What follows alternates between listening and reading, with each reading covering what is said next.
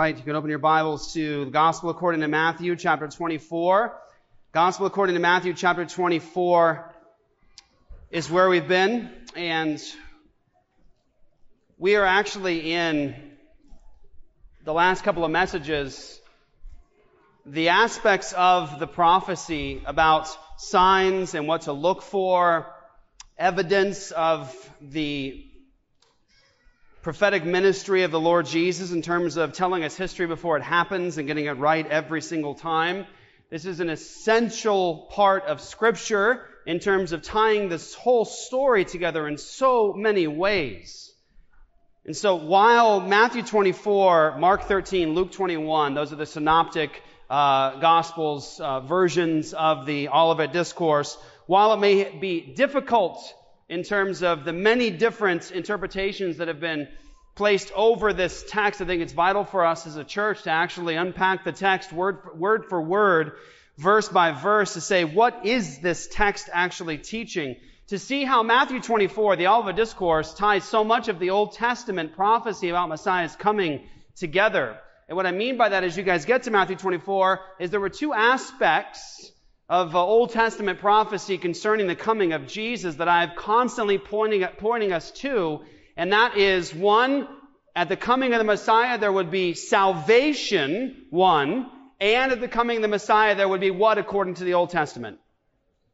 Judgment. Salvation and judgment. Salvation and judgment. In Matthew 24, Mark 13, Luke 21, the Olivet Discourse, when the Lord Jesus departs from Jerusalem and is on the Mount of Olives, the same course that Yahweh took in the Old Testament before the destruction of the first temple, while he's giving the Olivet Discourse, we see these aspects coming together. Jesus is bringing salvation, eternal life, everlasting life, but he's also promising judgment upon the covenant breakers, which is precisely what you see in the Old Testament predictions of the coming of the kingdom of the Messiah, is salvation and judgment. Isaiah 65, you see the promise of salvation for God's people, judgment upon the covenant breakers. Malachi chapter 3, you see exactly that pattern of salvation and judgment. And in Matthew 24, as Jesus now has departed from the temple and promises upon that generation judgment, you have the Olivet Discourse where Jesus talks about the end of the age, not the end of the cosmos, not the end of the actual physical earth, but the end of the old covenant age. Remember this, and we're going to get through this just fine, right? The Old Testament predicts two ages, right? Talks about two ages. We have Old Covenant and what?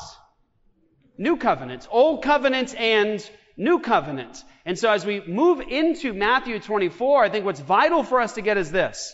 We don't have a right as 21st century, mostly Gentile Christians, to impose upon the text a context that doesn't fit the narrative of the Bible itself. In other words, here's the deal. God's the storyteller. It's our job to listen to the story and to see that story play out in history, not impose upon the story our own personal stories. So as we get to the text, I'm going to read it, but I want to just sort of illustrate this in one point. We shared a teaching moment by Uncle Gary DeMar from American Vision, and it was actually about this text. And I want to just illustrate how important this is in terms of coming to the text, letting the text talk to us, letting it be the one that speaks, not us imposing our story onto his story. So we shared about a 7 or 8 minute video on this text. And it was a verse by verse sort of, this is this word, here's what this word means, here's how it's used in Matthew, here's how it's used in Scripture, here's the context, here's who it's promised to. So we're going sort of, let the text speak. What does it say? What does it say? What does it say? So this goes up in a context of 21st century modern evangelicalism. And I wanted to share with you some of the comments that came in as this was playing out. As Gary was sort of going, this word means this. Here's how it's being used. Here's how Jesus is applying it. Here's the context. Here's how it's used throughout Matthew. Here's how it's used in Scripture. People were coming on as they were watching the video, and rather than responding to the text, what does it say? They were saying, no, couldn't be. All those things are happening right now. It has to be our generation. And it came just a flood of comments and texts as people are hearing a text being unpacked. They can't help themselves, but by putting themselves into the text itself, saying, no, This must be my story. I've got to be in this. I have to be a central figure here. It has to be about my time, my experience. And I'm going to say, if we actually approach the Word of God in that way, constantly trying to squeeze ourselves into the text and the story, we are going to do damage to His story. We're going to do damage to the text itself. Why? What are we bringing to the text? We're bringing our emotions. What are we bringing to the text? We're bringing our experience. What are we bringing to the text? We're bringing foreign concepts and ideas to the text that don't fit there, that end up actually creating so many different schools of thought on the text itself, rather than saying the text has to be the objective identifier. What is it saying? What's it about? What's the context? Who's in the story? And we need to make sure that as Christians, when we're reading the Word of God, we're not trying to squeeze our own little stories into the story itself. Now, don't get me wrong. This is God's marvelous story. And when He makes promises, they connect to us. Those promises are true. Amen? Yes? It's not to say that the Word of God has nothing to say to us. It's to say that we need to make sure we're going to the Word of God and letting it speak so that we can understand what God's promises are and what His grand story is. So Matthew chapter 24, verse 1. Hear now the words of the living and the true God. Jesus left the temple and was going away when His disciples came to point out to Him the buildings of the temple. But He answered them, "You see all these things, do you not? Truly I say to you, there will not be left here one stone upon another that will not be thrown down." As He sat on the Mount of Olives, the disciples came to Him privately, saying, "Tell us, when will these things be? What will be the sign of your coming and of the end of the age?" And Jesus answered them, "See that no one leads you astray, for many will come in my name, saying, 'I am Messiah.' And they will lead many astray. And you will hear of wars and rumors of wars. See that you are not alarmed, for this must take place. But the end is not yet, for nation will rise against nation, and kingdom against kingdom, and there will be famines and earthquakes in various places. All these are but the beginning of the birth pains. Then they will deliver you up to tribulation, and put you to death, and you will be hated by all nations for my name's sake. And then many will fall away and betray one another, hate one another, and many false prophets will arise and lead many astray. And because lawlessness will be increased, the love of many will grow cold. But the one who endures to the end will be saved. And this gospel of the kingdom will be proclaimed throughout the whole world as a testimony to all nations, and then the end will come. So, when you see the abomination of desolation spoken of by the prophet Daniel standing in the holy place, let the reader understand, then let those who were in Judea flee to the mountains. Let the one who is on the housetop not go down to take what is in his house, and let the one who is in the field not turn back to take his cloak. And alas for women who are pregnant and for those who are nursing infants in those days. Pray that your flight may not be in winter or on a Sabbath. For then there will be great tribulation, such as has not been from the beginning of the world until now, no, and never will be. And in those days, if those days had not been cut short, no human being will be saved. But for the sake of the elect, those days will be cut short. Thus far is the reading of God's holy word. Let's pray. Father, bless us as we look at this incredible section of Scripture. Bless us with understanding. Guard me from error. Teach your people. Bless us with understanding. Help us, Lord, to see what are you saying here. Help us, God, to allow our traditions to yield to your word. Help us to understand how this ties your story together. Help me to be a faithful shepherd to your people. Lord, I pray that I would decrease, Christ would increase. In Jesus' name, amen. So, this, again, is a vital, important section of Scripture. Let me just do a quick thing for those of you guys that haven't been here. I am not reviewing all of this. Go back and listen to all the sermons, especially the recent ones on Apologia Studios. You guys can watch those, go through those sermons, and review where we were at thus far to see that we did demonstrate using Scripture and history that all of these things took place as Jesus promised in that generation exactly as he promised, on time as planned. But here's what we need to get. 2 points here. One is the Old Testament predicts that the coming of the Messiah's kingdom is going to bring salvation and what? Judgment. Salvation and judgment. You see it throughout the Old Testament passages. You see actually kind of a mixed bag, and this, I believe, is where Jews, before the time of Christ, actually had a lot of confusion about the Messiah. I want you just to consider this for a moment in terms of pretend for a second that you don't know about Jesus, His crucifixion, His resurrection. You've never read the Gospels. You are sitting in the time before Christ, in this silent period where you're getting no more special revelation from God, but you've got the Tanakh, you've got the Torah, you've got the Old Testament. It's there. You're reading it in synagogue. You're kissing it in synagogue, right? Reading the pages, revering it. What do you know about Mashiach? What do you know about? Think about it. Well, from Genesis chapter 3, it's going to be the seed of the woman who crushes the head of the serpent. The gospel picture is right there in the first couple chapters. Genesis 49:10, Shiloh is coming, and to him shall be the obedience of the nations. Wow, that's a big deal. A messianic figure that's going to have the nations obeying him. So that's pretty victorious. What do you got? You've got a serpent with his head crushed.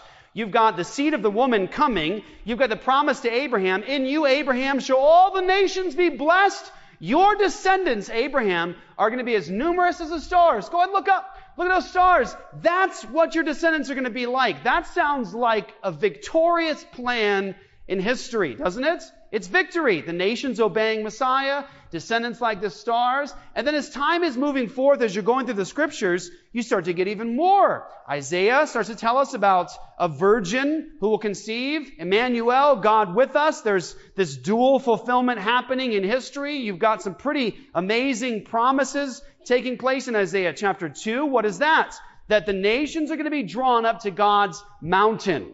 Right? And the law will go forth from Zion. The Torah, the law of God, is going to go forth from the place of the people of God while the nations are drawn up to God's mountain. That sounds pretty victorious. Isaiah chapter 9, 6 through 7 says, a son is coming, a child, and he will be El Gibor, the mighty God, the Father of eternity. Watch this. Of the increase of his government and of peace there will be no end. The zeal of the Lord of hosts will accomplish this. That sounds like what? Victory, by the way. It also sounds like the incarnation. El Gibor, the Father of eternity, coming among us as a son and as a child. You see, you have these moments in the Old Testament where the prophecy is victory, victory, victory. And you get in Isaiah 42, and it says this one who's coming is going to actually establish justice in the earth, and that the coastlands are waiting for his Torah, his law. That sounds victorious. This is why the Jews are like, look, this messianic figure is a big deal. He gets the nations to come to God. They're coming up God's mountain. God's going to do this. The Messiah is going to accomplish salvation and justice in the world. It wasn't just salvation, it was justice. It was a focus on God's law as the standard. The Messiah is going to do this. But you also have aspects of it that are confusing. Aspects of the whole story that, honestly, let's be honest, in our minds as fallible human beings, we couldn't put it together. How do you get the story of victory and descendants like stars and nations obeying Yahweh and God's law as the center and justice and all that, and then also have Isaiah 53, a suffering servant who's going to be cut off. He's going to be cut off out of the land of the living. He's going to die a violent death. But he'll see his offspring. He'll prolong his days. And they're like, wait. He's cut off, but then he sees his offspring. He prolongs his days.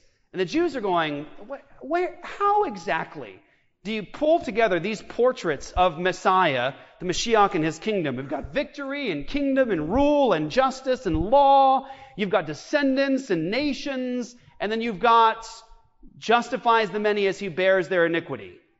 The Lord lays on him the iniquity of us all. And then you've got other ones that we don't often talk about because, honestly, our eschatologies get in the way. And what are those? Well, when Messiah comes, he's going to bring salvation to God's people, and he's going to destroy the covenant breakers. No one likes to talk about that. especially Jewish people, right? Because if you're the covenant people of God, you don't want to actually come to terms with the fact that God actually promises to the covenant people of God, the nation of Israel, that when Messiah comes, He is bringing purification for sins, Malachi chapter 3, and He is bringing judgment, a swift witness against those who swear falsely. You start having these elements of the story of the Messiah, the kingdom of the Messiah, that honestly work as very seemingly opposing portraits of Messiah. It looks like, I'll use the word, but I'm going to be cautious. I'm going to be cautious with this. Just bear with me. It looks kind of schizophrenic. Do you know what I mean? Schizophrenic in terms of, you see like in one aspect, victory, victory, victory, victory, crushing, crushing, crushing, crushing, salvation, salvation, salvation, judgment, judgment, judgment, and you're like, this is a very complicated and hard to pull together. And then how does it actually come together to where you go, oh, I see. It comes together in the incarnation of Jesus. It comes together in the Messiah's ministry, God among us. Jesus coming and proclaiming the good news of His kingdom. Jesus coming and actually telling the covenant breakers, salvation in me, but judgment upon this generation. Repent in a hurry, telling them that before they all die, judgment's going to be upon that generation. And yet Jesus is the Lamb of God who takes away the sin of the world. He does away with sacrifice and offering. All these complexities of the Old Testament promises of Messiah only can be fulfilled in Jesus Christ, to the degree that it's astonishing and in many ways incomprehensible. It is powerful. It is the greatest story ever told. And in Matthew 24, we have this moment where you see those two things come together, salvation and judgment. Salvation and judgment. Salvation and judgment. Can I just say this? As complicated as people have made the Olivet Discourse, Matthew 24, Mark 13, Luke 21, I think it's one of the most glorious passages in Scripture that identifies without a doubt that Jesus is in fact the promised Mashiach. Everything that you would have anticipated from the old is tied together in the new. And here is one of these golden moments. It's shining. Jesus is the Messiah. Those confusing aspects of salvation and judgment, Isaiah 65, salvation and judgment, covenant breakers, Malachi 3, salvation and judgment, come together right here in this moment. And this is where I think it's important for us to talk for just a second here. I'm not going to spend a lot of time on it, but I want to mention this. This is so important. I was sitting at the front row of right where you guys are, right where the debate was, where Pastor James was debating Lee Baker, who was saying the Bible's been corrupted. He didn't understand history or the transmission of the text. I mean, the man lost the debate badly, and it needed to take place for the vindication of God's people. So many people needed to have that take place because of Lee Baker's attacks on the Word of God. But one of the things that was so stunningly clear in that debate is it is so important for us to know as Christians, why do you believe what you believe? Why? And then not just why, but what do you believe as a Christian?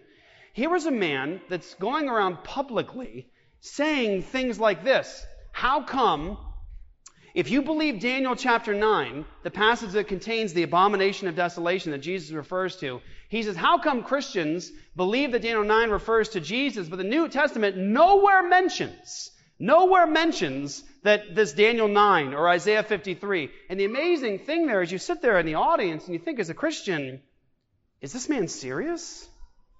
He's actually going on a speaking tour and a teaching tour in many respects around the world, trying to teach people how Jesus now is not Messiah, and he's willing to make a wild public claim like the New Testament writers don't mention Daniel chapter 9. When the Lord Jesus mentions Daniel chapter 9, watch this, explicitly, by saying, when you see the abomination of desolation. Now watch, where's that from?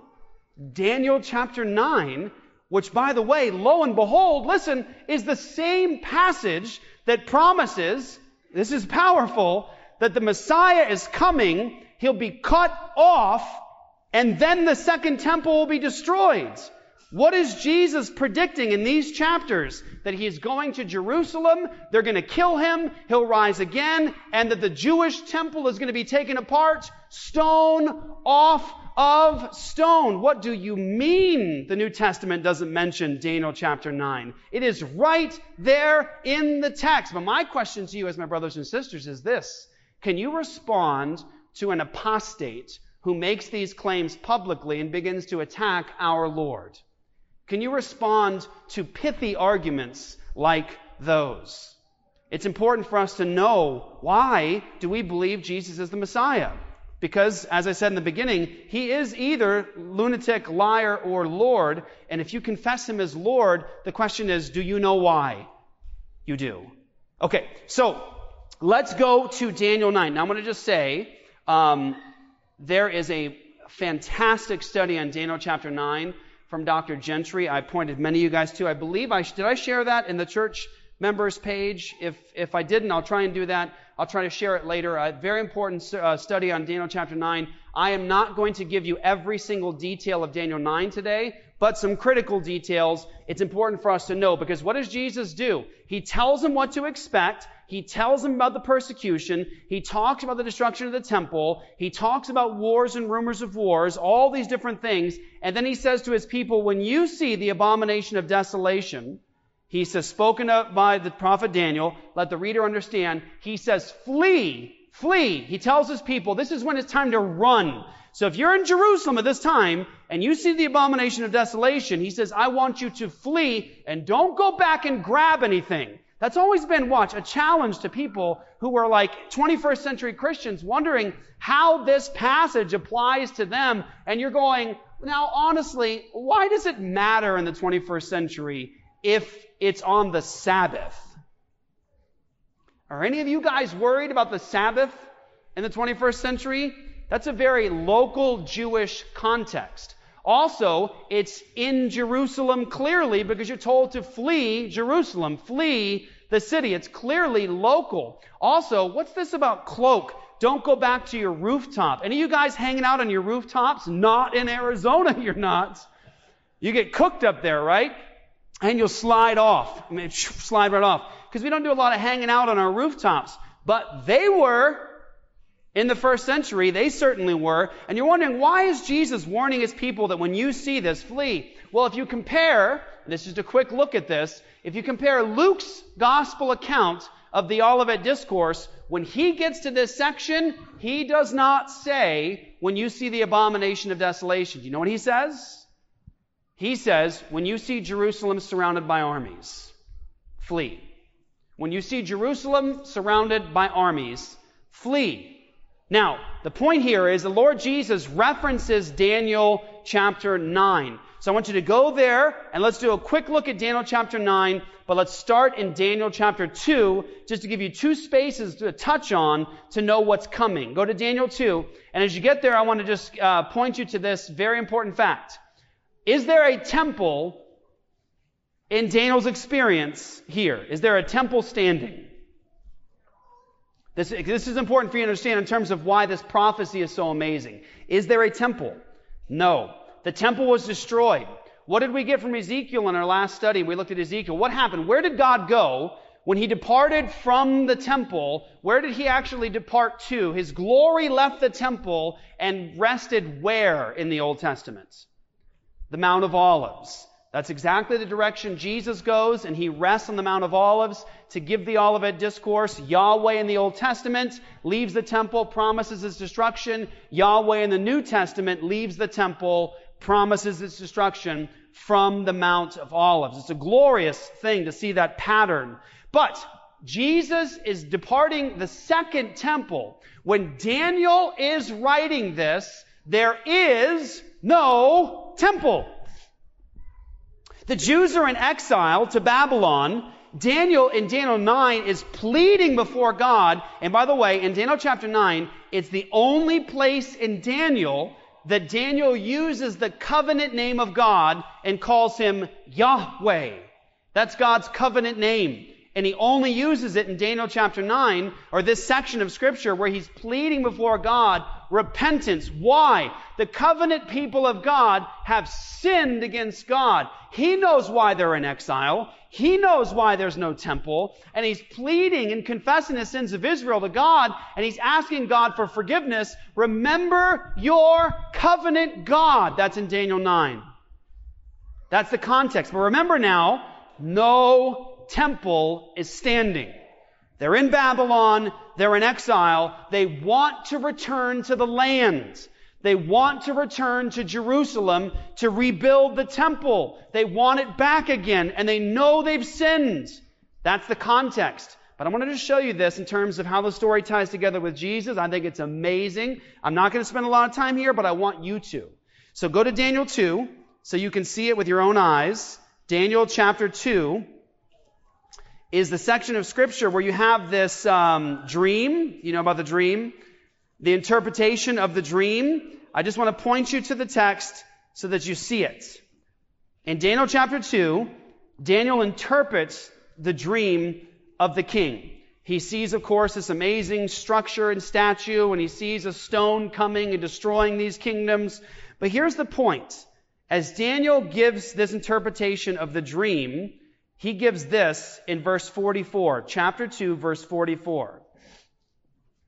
And in the days of those kings, the God of heaven will set up a kingdom that shall never be destroyed, nor shall the kingdom be left to another people.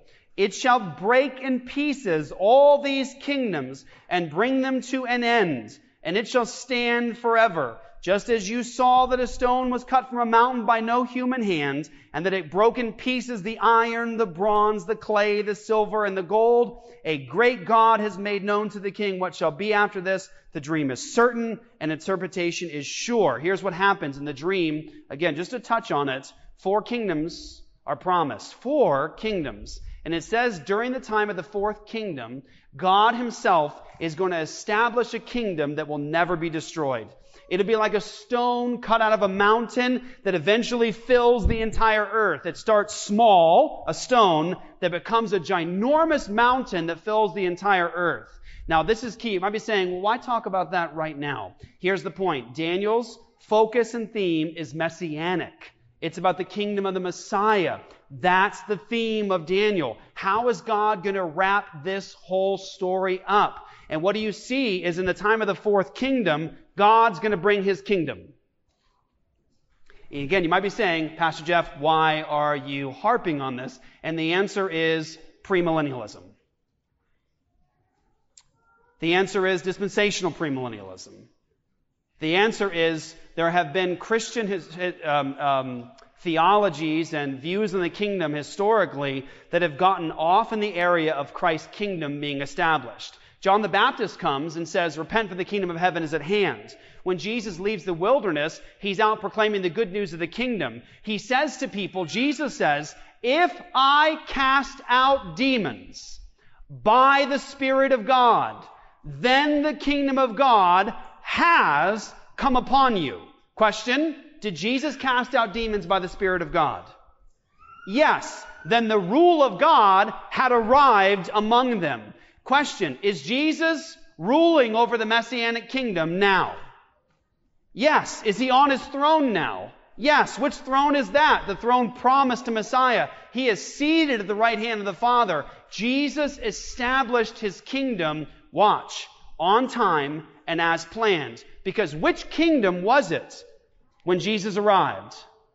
It was the 4th kingdom, the kingdom of Rome. From Daniel's day, you can count down the kingdoms. 1, 2, 3, 4. It lands on Rome, and lo and behold, Jesus and Paul and John and the rest of the apostles break into history and say, he is reigning now, he is Lord of lords, he is King of kings, he has all authority in heaven and on earth. The kingdom has arrived in history, just like Daniel predicted. It is a kingdom that will never be destroyed, ever. It is the rule of God in history. And you might be saying right now, watch, where is it? Where is his rule? Where is his kingdom? I would tell you, look to your left and look to your right from where you sit. All over the world, Every tribe, people, tongue, and nation coming to Jesus. That's the kingdom of God, the rule of God in history. That's Daniel 2. Daniel 7. Move over quickly. Daniel 7. This is a powerful section of Scripture. The vision where the Son of Man is given dominion. And it's in verse 13 of Daniel 7. I saw in the night visions, and behold, with the clouds of heaven, there came one like a son of man, and he came up to the Ancient of Days, and was presented before him. Pause. Mark it. Mark it. Whatever. If you don't like writing in your Bibles, just look at it and memorize. Okay? But if you don't have a problem marking your Bibles, do something. Put a star by this text. Put a circle around this text. And you're going to see why later. In Matthew 24, Jesus quotes this. In Matthew 24, Jesus refers back to this right here. It's in the Olivet Discourse. And to him was given dominion and glory and the kingdom, that all peoples, nations, and languages should serve him. His dominion is an everlasting dominion which shall not pass away, and his kingdom one that shall not be destroyed. So there's Daniel 2. What do you get from that? Victory, victory, victory. Kingdom that'll never be destroyed. It ends all those other kingdoms. This one lasts forever. God himself sets it up. And then you've got Messiah coming on the clouds, and he's given dominion, authority, and the kingdom. All peoples, nations, and men of every language are to serve him. It'll be a kingdom that's never destroyed. Same theme, same understanding. This is the Messiah's kingdom. Now, Daniel 9. Daniel 9, and let's start in verse 10, just so you can get the context of Daniel's prayer. Daniel is pleading, he is petitioning, he is praying, he is asking God for help, for forgiveness. And here's what it says. In verse 10 of 9, and let's start in 9. Verse 9.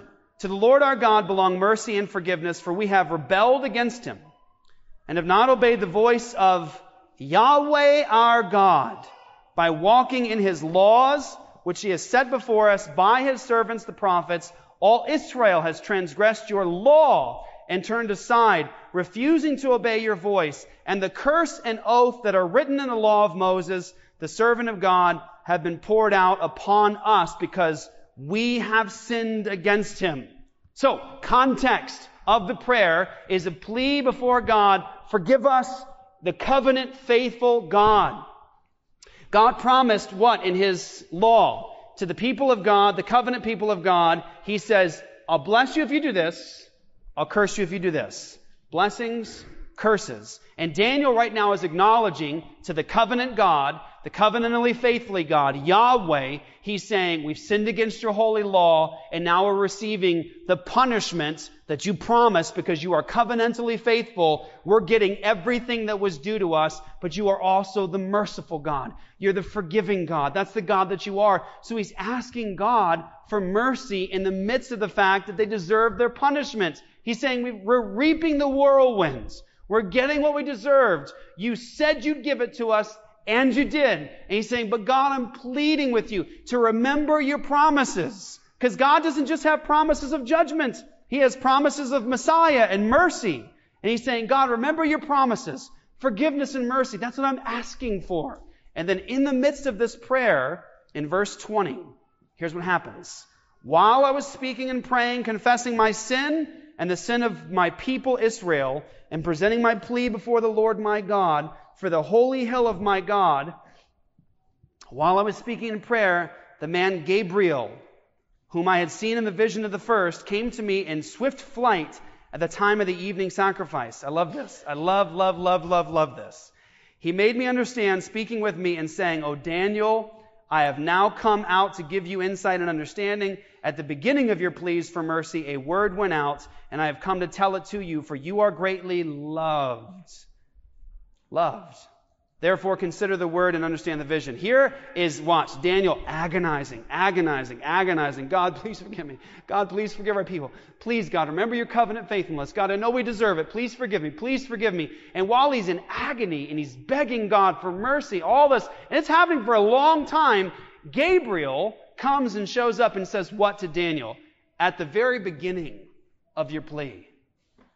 A word was sent out for me to come to you. So all the agony afterwards, like all the agonizing and the tears and the brokenness and the hurt and the pleas and the beg and help, God, help, all this is going on for like an extended period of time. And Gabriel goes, yeah, when you started, I was told to come.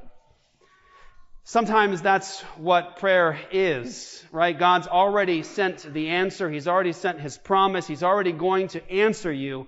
But there's an agonizing that takes place there, right? That's this intimacy before God, this plea before God. But God's already determined to send the rescue. He's already determined to send your answer and your mercy.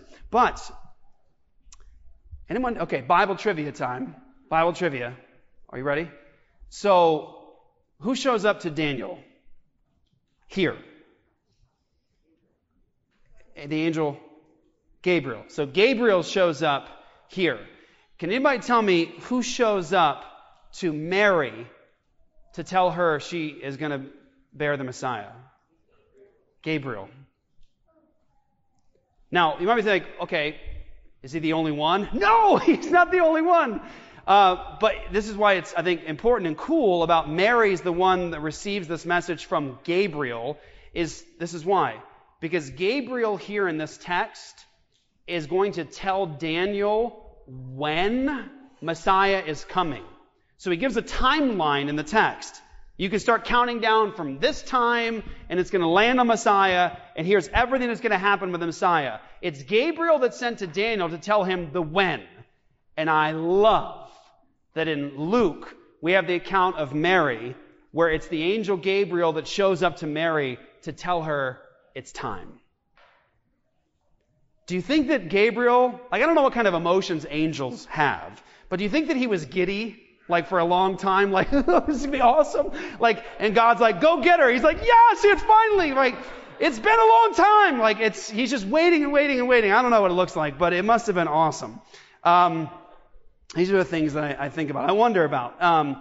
Here's the point. Listen, again, today, I'm sorry, Daniel 9 is a hefty section of Scripture. I can't take us verse by verse through Daniel. We would literally be here for 2 months. You know the problems that I have. But I do want to bring you to it because, listen, here's, like I said, this isn't a matter of just conjecture and theory and all these things. It becomes a source of attack on our faith, on our Lord. There are people running around today lying about our Savior and our Messiah regarding this text. And the amazing thing is, just read the text. It's Jesus up and down and sideways all over it. It's inescapable that it's Jesus. You can't get away from the fact that it's Jesus. If it's not Jesus, there are no Messiahs. This word is a lie. It is false. This prophecy is false. If it's not Jesus, it is Jesus. So we need to understand what's promised. Here's what we need to go to. Daniel 9:24. 70 weeks are decreed about your people and your holy city. 2, here are the promises. If you're writing down, circle, write down, here is the purpose of the prophecy. So here's the deal. No matter what other complications there are in the text, as difficult as it may be at times to understand what exactly does he mean, what decree is he referring to, is it Cyrus, is it middle of the 4th century, where is this decree, what exactly is it, when do we start counting? Here's the deal. The prophecy is about this. To finish the transgression, to put an end to sin, or to make an end of sin, and to atone for iniquity, to bring in everlasting righteousness, to seal both vision and prophet, or prophecy, and to anoint the most holy. Some of you guys have the most holy place. It actually, I think, was better translated, the most holy. Know therefore and understand that from the going out of the word to restore and build Jerusalem to the coming of an anointed one, Messiah, a prince, there shall be 7 weeks. Then for 62 weeks it shall be built again with squares and moat, but in a troubled time. And after the 62 weeks, an anointed one, that's Messiah, shall be cut off and shall have nothing. Shall be cut off and shall have nothing. And the people of the prince who is to come shall destroy the city and the sanctuary. Its end shall be with a flood, and to the end there shall be war. Desolations are decreed. And he shall make a strong covenant with many for 1 week. And for half of the week he shall put an end to sacrifice and offering. And on the wing of abominations shall come one who makes desolate. Did you get it? On the wing of abominations shall come one who makes desolate until the decreed end is poured out on the desolator. That's Daniel 9. And so when Jesus says in Matthew 24, when you see the abomination of desolation spoken of by Daniel the prophet, let the reader understand, flee to the mountains. What is Jesus connecting all of us to? Daniel chapter 9. Now here's some epic stuff about Daniel chapter 9. So just a couple things to think about. First is 70 weeks are for the accomplishing of these things. Now I do have a study, I think on Apologia Church app, where I talk about the weeks and weeks of years. Here's the point. 70 weeks equals 70 sevens. God is huge on symbolism. Some people are like, I read the Bible literally. The Bible's literal. I read it literally. Well, I'm like, okay, you're going to have a hard time reading the Bible literally with swords coming out of mouths and all the other things like Jesus is the door, Jesus is the good shepherd, Jesus is the sheep who lays his life down. That's all symbolism. Also, in terms of symbolism, what was the temple? A massive symbol. What was the priest doing going into the Holy of Holies? It was a symbol. What was the animal dying for? It was a symbol. What was circumcision? A symbol. What is happening here after the message today? What is this? God is big into symbolism. He likes to attach our thinking to the symbol so we have a root to it and we understand what it means. But He gives us this in so many ways and categories. And one of the things God does is He sets something down literally in history and it becomes the symbol. Like, for example, the creation week. 7 literal days, 7 becomes the creation week. Right? 7 becomes a very important number in Scripture, but also 10 is an important number in Scripture. It symbolizes quantitative perfection, because when you have 10 fingers and 10 toes, you can do work properly, you can labor. 10 is a big number in Scripture as quantitative perfection. By the way, when you think about a millennium, what is 1,000 years? 10 times 10. Times 10. It's a symbolic number of quantitative fullness and perfection. But in this prophecy, so much is happening. So much is happening that has to do with Jubilee. Jubilee and freedom. It's underneath the text to every Jew who understands this text and what's happening here. But 70 times 7 is 7 times 10. Big number 7, big deal. 10, big number. 70, great. 70, not just 7, not just 10, 70 times 7. This is shouting to the Jewish people the Jubilee. It's shouting to the Jewish people what God's going to do. But 70 times 7 is 490. The prophecy relates to 490 years. 490 years. That's what the prophecy is about. So you know what's amazing about this? Is, watch, come with me now so we get this all together as a church. When Daniel wrote this, is there a temple? I've asked it a bunch today to make sure it gets rooted in you. There is no temple when Daniel's writing this. Where are the Jews when Daniel is actually doing this petition before God? Where are they? In Babylon. For what? Exile. Why? Covenant unfaithfulness. They've transgressed God's law. They've sinned against their covenant God. And now they're being punished for it. And so Daniel now is being told by Gabriel, this is what's going to happen. God's going to finish all these things. And this is the time period that God has for it to happen. By the way, do you ever wonder why the Magi and why everyone in the first century seems to have this fervor of who's the Messiah? Where's the Messiah? Are you the Messiah? Are you the Messiah? Who's the Messiah? Because there's a Messiah here, somewhere. How'd they know that?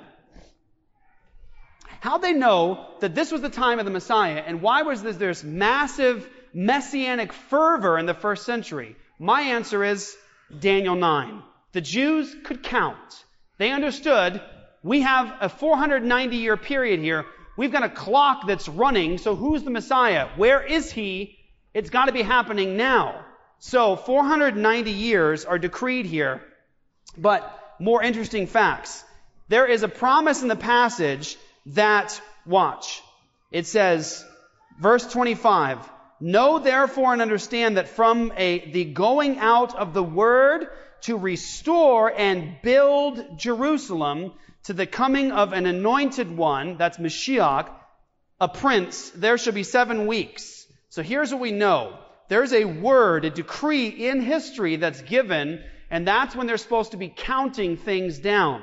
So the question is this, and it really ultimately doesn't quite matter in terms of the big nuts and bolts of the prophecy, of how exactly, people have tried to work it out many different ways.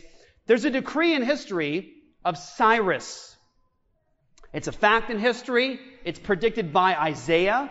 Isaiah the prophet names, this is crazy, he names before Cyrus is around, he names the name of the person. Cyrus is his name before it even takes place. But in history we have a fact. Cyrus gave a decree to restore and go back to Jerusalem in 538 BC. The problem is that more is required in Daniel's prophecy than just going back to the land and build. There's supposed to be actually a return to its former grandeur, according to the text. So Cyrus's decree in 538 doesn't quite work in terms of the decree that goes out, so you start counting down. The word is shuv in the Hebrew, and the word return means to return to its former grandeur. Now, there was an event that took place in the mid-400s where you can start counting down. But here's the point. Listen closely. Again, we're just doing a cursory look here. There are a certain number of weeks that are allowed for the building of Jerusalem to Messiah. I want to argue this. Listen closely. If you're wondering how do you tie this together, I want to argue this, that the clock counting down to Messiah lands on Jesus' baptism. It lands on Jesus' baptism. So the presentation from John the Baptist of Jesus to the world, the Spirit of God descending like a dove, and the Father saying, "This is the Son of my love," I want to argue that that is the start of the final week of years that was promised in Daniel's prophecy. Hang on to it for a minute, and just remember, the clock is running. I'm arguing it lands on Jesus' baptism. Now, here's what's most important. Not in terms of when do you start counting, where does it land. Here's what's most important. In the final week, we have a week of years, 7 years for Messiah. I'm going to argue it lands on his baptism. In the middle of the week, 3.5 years, Jesus put an end to sacrifice and offering. How? How? Through the cross. And then there were 3.5 more years of ministry to the Jewish people before Acts 10, where Peter now brings the gospel to the Gentiles. 7 years. The final week of years. Jesus' crucifixion happens in the middle of it. That's where we see that accomplished. But watch. There are 6 things that are the main point of the prophecy. Number 1, the promise is to finish the transgression. To finish the transgression. Now, context. What did I read at the start? This won't take too long to get through. Just follow me on this so we can get through, kind of plow through these promises. What did I say at the start? What did I point to? Daniel's confession of sin. What sin? The sin of Israel. For what? Covenant unfaithfulness, breaking God's law. So they had transgressed God's law. They broke and violated His law. And they said, we're getting the sanctions now. We understand why we've transgressed. Well, the promise from Gabriel to Daniel is 70 weeks are decreed for what? To finish the transgression. Daniel's prayer is for Israel's sin. The promise is in the 70 weeks, their sin, their transgression is going to be finished. It's going to be brought to completion. And I want to argue that they actually did bring their transgression to its completion and finishing point in the crucifixion of the Son of God on the tree. What did the Jews say at Jesus' trial? Pilate says, "Shall I crucify your king?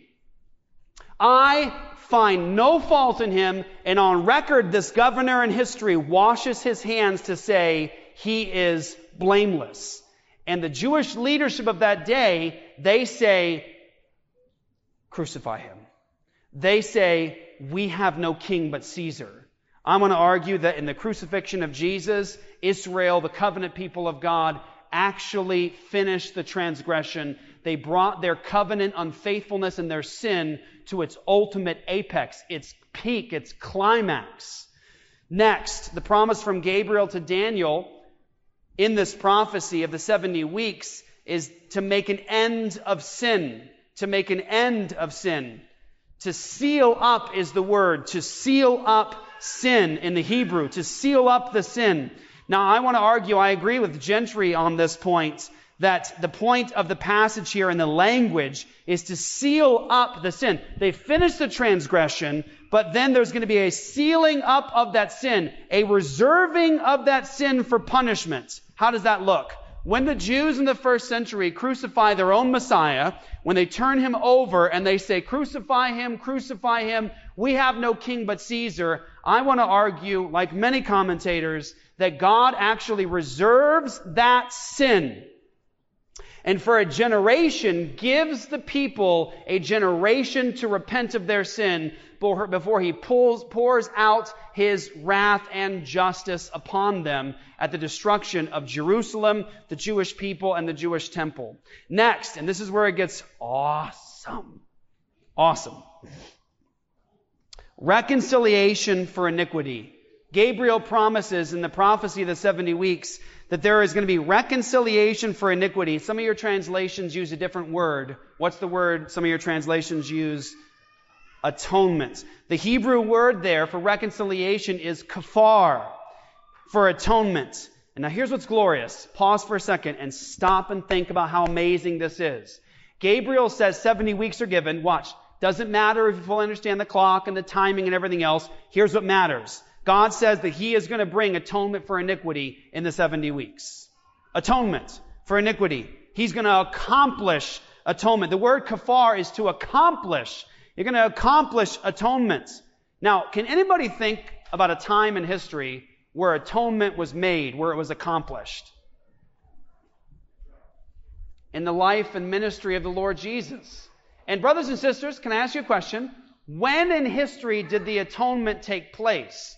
It took place before the destruction of the Jewish temple, the second temple. So Angel Gabriel says there's going to be atonement for iniquity, full atonement. It's going to be accomplished. It's going to be finished. And that occurred in the life of Jesus. Next, everlasting righteousness is brought in through the 70 weeks prophecy. An anointed one comes. A prince comes. There's going to be everlasting righteousness.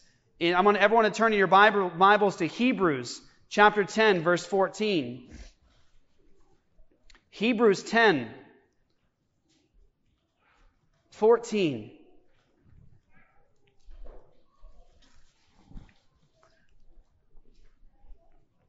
For my single offering, He has perfected for all time those who are being sanctified.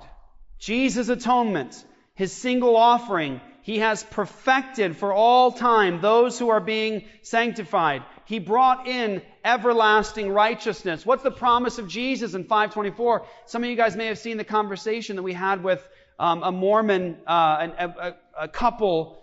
She was raised Mormon her whole life. He was a Mormon missionary.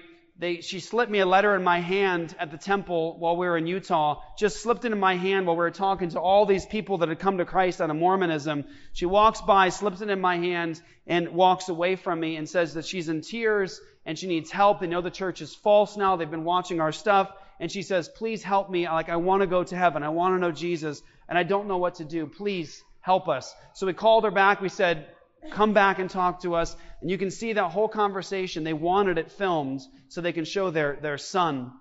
But one of the things I quoted to her is John 5:24. I said, Jesus says, truly, truly, I say to you, he who hears my voice and believes Him who sent me has everlasting life and does not come into judgment, but is passed out of death into life. The promise in the Scriptures about Jesus, His promises to His people, is that He gives us everlasting life. He gives us a righteousness that is not our own. He gives us a righteousness that actually is His, and we're found in Him, counted righteous in Him, and it's an everlasting righteousness and salvation. That's the glory of the gospel, listen, that separates our message from the message of every world religion. And the promise in Daniel is the 70 weeks prophecy concerns atonement, an end of sin, everlasting righteousness, and there's a promise to seal up vision and prophecy. To seal up vision and prophecy is to fulfill and to confirm vision and prophecy. And I'll just point you to one place here. You know this. We've talked about it before. The road to Emmaus after the resurrection. The disciples are walking around like a bunch of sad saps, right? We thought He's the Messiah. We thought He's the Messiah. And we don't know what to do now. And Jesus reveals Himself to them and He says, slow of heart to believe what? All that the prophets have written. And then what does He do? He opens their understanding by bringing them from the law all the way through the Old Testament, showing them everywhere that was spoken about Him. To seal up vision and prophecy is to fulfill and to confirm all the prophecies in this time period. And Jesus did that precisely, and even takes people through Bible studies to demonstrate where the Scriptures are fully and finally fulfilled in Him. Last point on this. To anoint the most holy. To anoint the most holy. I want to argue that the anointing of the most holy was actually the baptism of Jesus. The anointing of Jesus. Listen, if you guys heard anybody remember, this is a while ago. I know the Browns have been around for long enough to hear this one. I think most of you guys have. Remember when we did a study on John the Baptist? I think we were over at the hotel. Boy, those were amazing days. We were over at the hotel. We had to always pack everything up and get it in there. It was actually a difficult time for us in terms of organizing worship. But I believe it was there that I did the study on John the Baptist. And I argued then that John the Baptist is the son of a priest. Okay? He's the son of a priest. He has a right to that priestly duty. He's the son of a priest. And he actually gives Jesus this anointing. Watch, this is key. A lot of brothers and sisters actually, I think, approach the baptism of Jesus in a way that actually is not consistent with the Scriptures. I mean this very humbly. People will say things, men I actually greatly respect, will say things like Jesus got into the waters of baptism to give us the model of how we're to repent of sin. I can't go there. I can't actually have the Savior of the world, the blameless one, the righteous one, pretending to repent. If He's pretending to repent, He's lying. Also, Jesus has nothing to repent of. So what was happening in the waters of baptism with Jesus? Who baptized Him? Who was doing this? John the Baptist, who was the son of a priest. He had the right to that role. Also, what does Jesus say? Don't you? Oh, I love this. I love God's Word. It's so awesome. When they're like challenging Jesus, and they're like challenging Him as Messiah, I love how Jesus answers them. He says, baptism of John, from men or from God? I'll answer your question in terms of like, what right do I have to do this? Because that's what they want to know. Tell us by what authority you're doing this. You say you're the Messiah. Tell us if you have the authority to do it. So Jesus goes, I'll answer you. Quick question. Baptism of John, from men or from God? And they're like, shoot. If we say from men, people are going to be ticked because they revere Him. If we say from God, we're in trouble then too. And they go, we don't know. We don't know. And so Jesus goes, well, then neither will I tell you. And some people just pass on that like a really cryptic thing of Jesus, like it's really cryptic. We really don't know what exactly was Jesus saying there. I want to argue that He was actually telling them, by what authority do I do this? I was anointed by John. John's dad's a priest. John's a priest. He anointed me. By what authority? I received that from John the Baptist, that anointing, and the Spirit of God was down, and God said from heaven, "This is my Son, the Son of my love." I believe that the anointing of Jesus was the anointing of the Most Holy, the Lord Jesus. The true temple was taking place there. Now, let's go to the text and just point this out because I think it's powerful. Go to Daniel 9 again. Look at this. In verse 26. "And after the 62 weeks, an anointed one, Mashiach, shall be cut off." Go do a word study. Go do a word study. Go do your homework. Do a word study on the word cut off there. The Hebrew word for cut off describes a violent death. A violent death. You know what's amazing? Isn't that debate, the last debate night with Pastor James? Lee Baker actually had the audacity to say that nowhere does the Old Testament predict the Messiah's death. I can show you at least two places. Daniel 9 and Isaiah 53 both prophesy the death of the Messiah. This text says that the Messiah, an anointed one, shall be cut off and shall have nothing. And the people of the prince who is to come shall destroy the city and the sanctuary. Now, what's interesting about this passage is, remember, quick thing, we're almost done here. Is there a temple when Daniel wrote this? Is there a temple when Daniel wrote this? No. There is no temple when Daniel wrote this. So what is Daniel predicting here?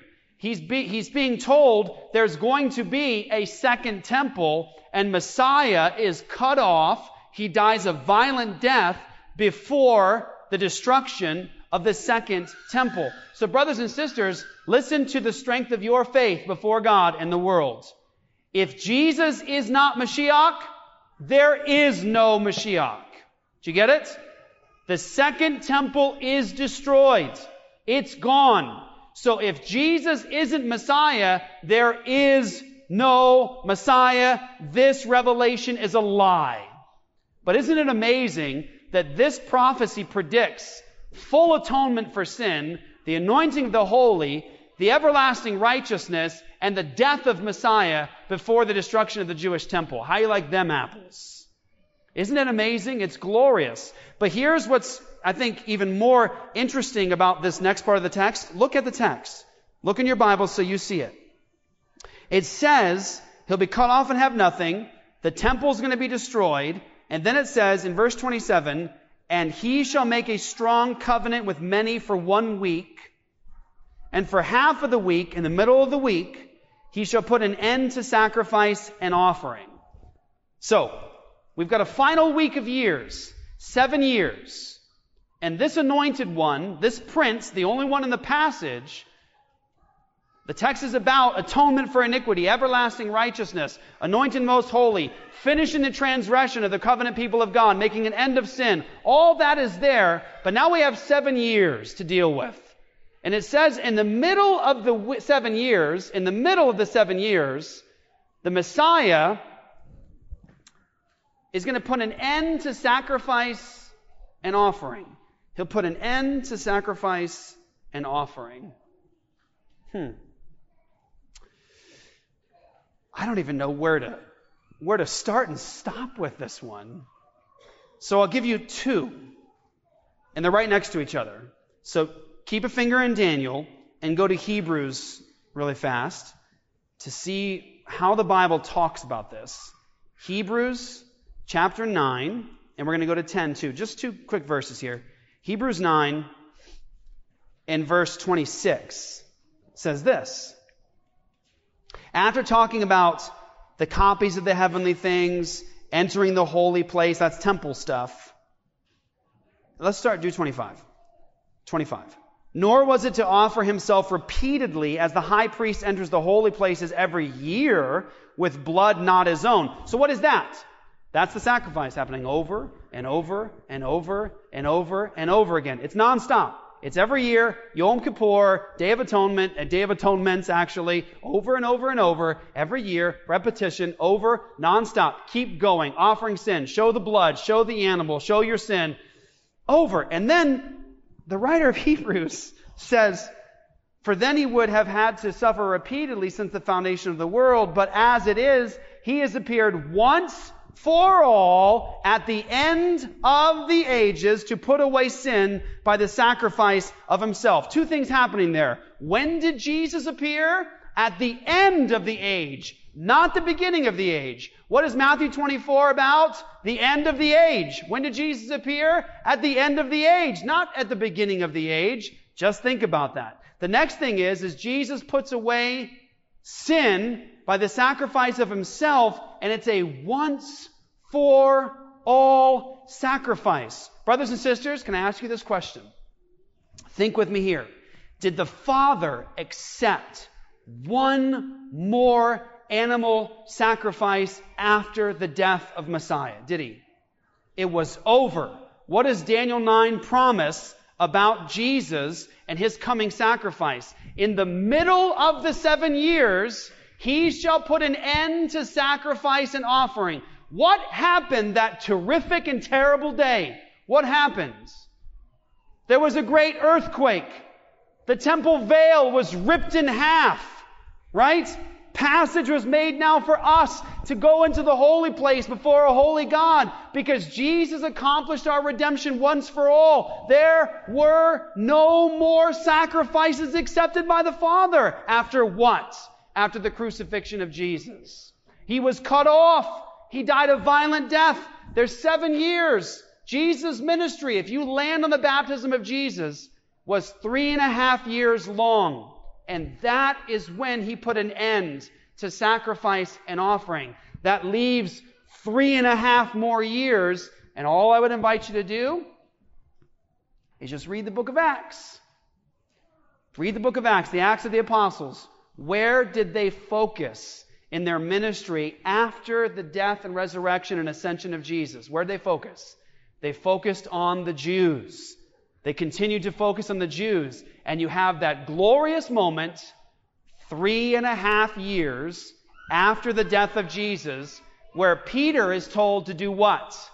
Go preach the gospel now to who? The Gentiles. 7 years in the middle of the week, cut off, makes an end of sin, atonement for iniquity, and he does what? He puts an end to sacrifice and offering. Is that amazing? Am I the only one that thinks that that's awesome? It's incredible. That's Daniel 9. But Daniel 9 also tells you this last point. And I'm just going to read you Eusebius here in a second here. But Daniel 9 is the one that mentions the abomination of desolation. And somebody might say, like, what's specific? How? I like to play this safe. And I want to just confess to you as your pastor. I have been tempted to do a very detailed study of the abomination of desolation, who specifically, what specifically in history. I want to play this as safe biblically as possible and have you plant your feet on what you know is the case from Scripture, rather than just giving you a theory of my own. When Jesus says the abomination of desolation, spoken of by Daniel, that's Daniel 9. But we have divinely inspired Scripture that says in Luke 24, when you see Jerusalem surrounded by armies, flee. I want to say the safest bet to say, I know for sure that that's what's being talked about, is to land on Luke 21 and say, this is at least what's being described here. When you have Jerusalem surrounded by armies, you know that that total event, that thing, is what is being essentially pointed to in Daniel's desolation or abomination of desolation, okay? So point you to those passages to look through that to understand. But what I think is important is to notice how even an early church father understood this promise, because this is the final word I have here. In Matthew 24, isn't it, we talked about this already, isn't it amazing? Don't go back to get your coats. Pray that it's not in the winter or the Sabbath. Pray that you're not nursing babies in those days. It's going to be an incredible time of tribulation. All that is there.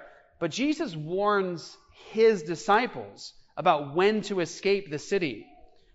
And in the early church, Eusebius is an early church father, pastor, bishop, and apologist. And he writes in his book, book 3, chapter 5, here's what he says. After Nero had held the power 13 years and Galba and Otho had ruled a year and 6 months, Vespasian, who had become distinguished in the campaigns against the Jews, was proclaimed sovereign in Judea and received the title of emperor from the armies there. Setting out immediately, therefore, for Rome, he entrusted the conduct of the war against the Jews to his son Titus. This is the war of the Romans versus the Jews that led to the destruction of Jerusalem, the setting of the temple on fire, and the slaughter of so many Jews. They said there were crucifixes surrounding Jerusalem that looked like a forest of crucifixes. There was blood literally flowing through the street. People were eating their own children, eating dung to survive, eating each other to survive. It was a horrible time in history. He goes on to say, but the people of the church in Jerusalem had been commanded by a revelation, vouchsafed to approved men, there before the war, to leave the city and to dwell in a certain town of Perea called Pella. And when those that believed in Christ had come there from Jerusalem, then as if the royal city of the Jews and the whole land of Judea were entirely destitute of holy men, the judgment of God at length overtook those who had committed such outrages against Christ and his apostles and totally destroyed that generation of impious men. Listen, he goes on though. But the number of calamities which everywhere fell upon the nation at that time, the extreme misfortunes to which the inhabitants of Judea were especially subjected, the thousands of men, as well as women and children, that perished by the sword, by famine, and by other forms of death innumerable. All these things, as well as the great sieges which were carried on against the cities of Judea, and the excessive sufferings endured by those that fled to Jerusalem itself, as to a city of perfect safety, and finally, the general course of the whole war, as well as its particular occurrences in detail, and how at last,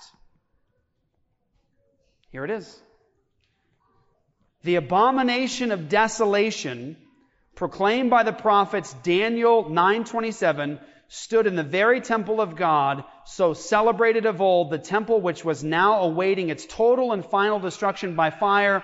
All these things, anyone that wishes may find accurately described in the history written by Josephus. That is an early church father, 4th century, describing the events in Matthew 24 as past tense.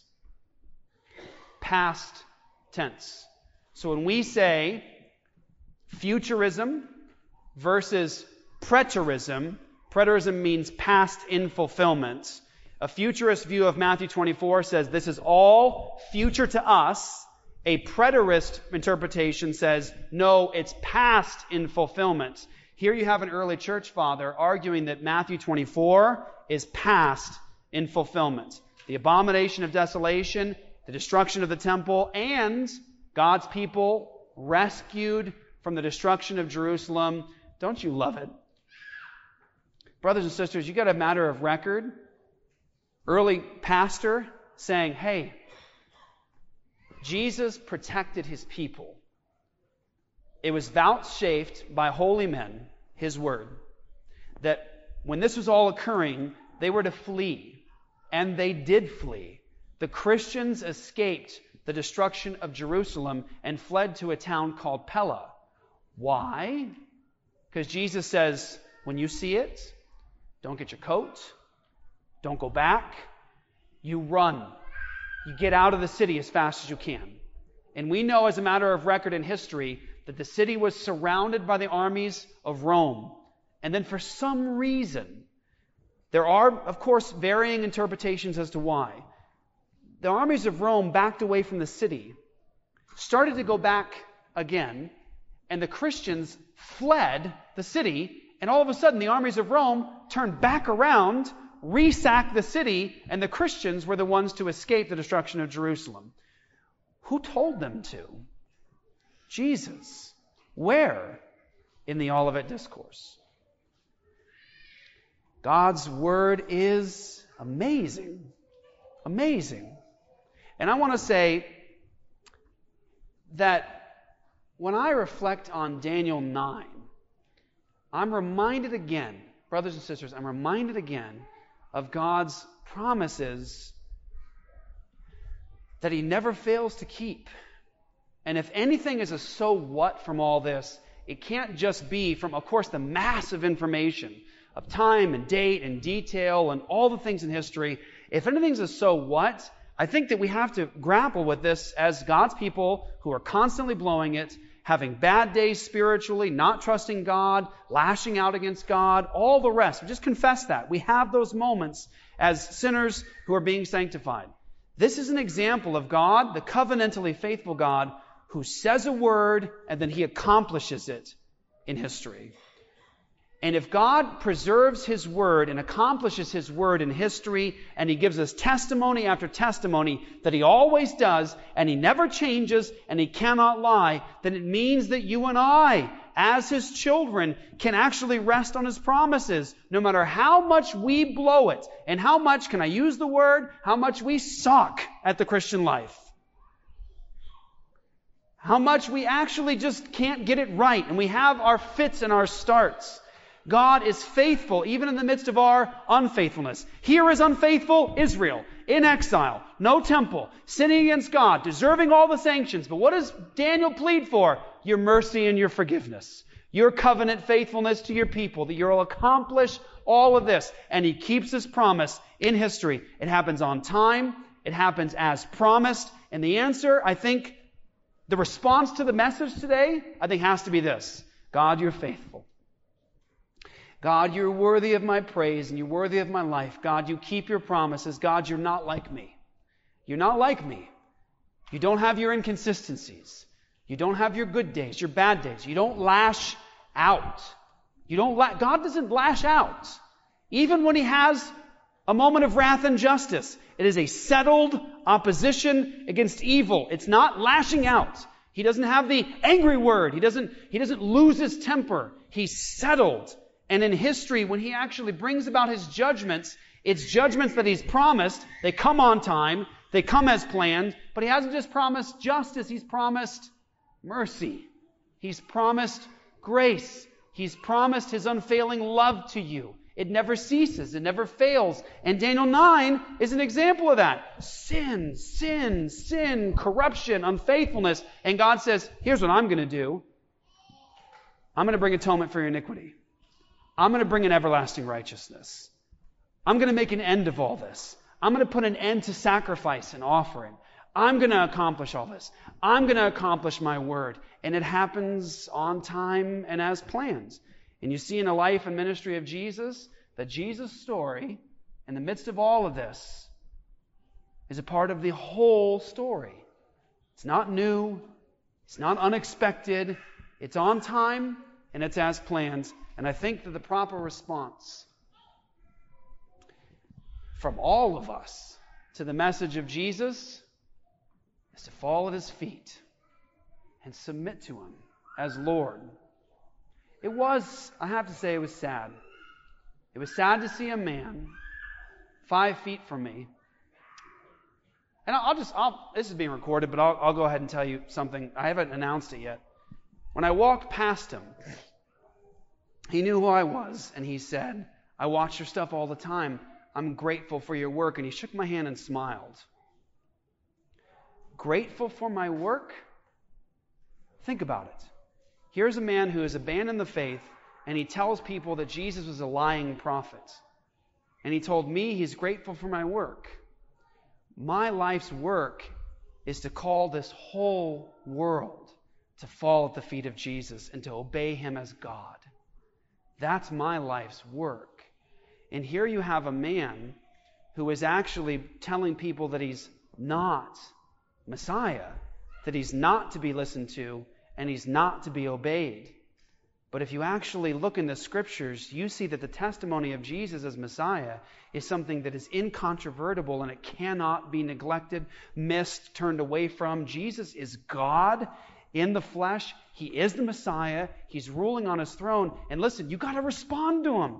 You have to respond to Him. If you're not in Christ, you got to repent and believe in a hurry, because He's King of Kings and He is either going to face you as judge or Savior. So which one? And if you're in Christ today and you've been living a life apart from God, inconsistent, falling down, then you fall on your face after this message. You repent, you wash your face, you get up and you come to this meal rejoicing. But listen, these aren't things to be played with. They're not. Our life is that. It's gone. It's gone so fast. It's gone so fast. You got to respond to this. It can't just be another Sunday where you hear a message from Pastor Jeff, you hear about these amazing things, and you go, oh, I'll get to it. Like, I'll decide how serious I want to be about this Savior later. These people died. Matthew 24, think about it. They died horrible, graphic, awful, terrible deaths. Why? Because they did not believe Him. They didn't trust Him. And they thought they had more time. And I want to encourage you to live a life that thinks so serious about the claims of Christ that you would never make the mistake that they made. And that's not see Him for who He is and to think, I have more time. Don't make those mistakes. History is replete with examples of people who did, and now they're ashes. Don't make that mistake. Let's pray. Father, I pray, Lord, that You bless the word that went out today for Your glory. Thank You for Your word. Thank You for Your promises. Thank You for Your covenant faithfulness. Father, I don't know in this room who knows You truly. So I ask that You open the eyes of the blind by Your Spirit and according to the message of the Savior, bring to life those who hear this message. And I pray, Lord, for those of us who know You and are Your children, I pray that You please help us. Help us to be fathers that glorify You and love You and delight in You. Help us to be mothers who do the same. Help us to be children who are obedient to Your word and honor our fathers and mothers. Help us to be single people who are faithful to You, who look to You as a source of pleasure and joy. Help us to be a church that is faithful to Your call, a church that's obedient to You, a church that is bold and filled with grace and love. Lord, we lean on Your covenant mercy and faithfulness. That's what we lean on. Thank You for restoring, redeeming, and saving us. Thank You that You were cut off, Lord Jesus, for us. Thank You that You put an end to sacrifice and offering. In Jesus' name, amen.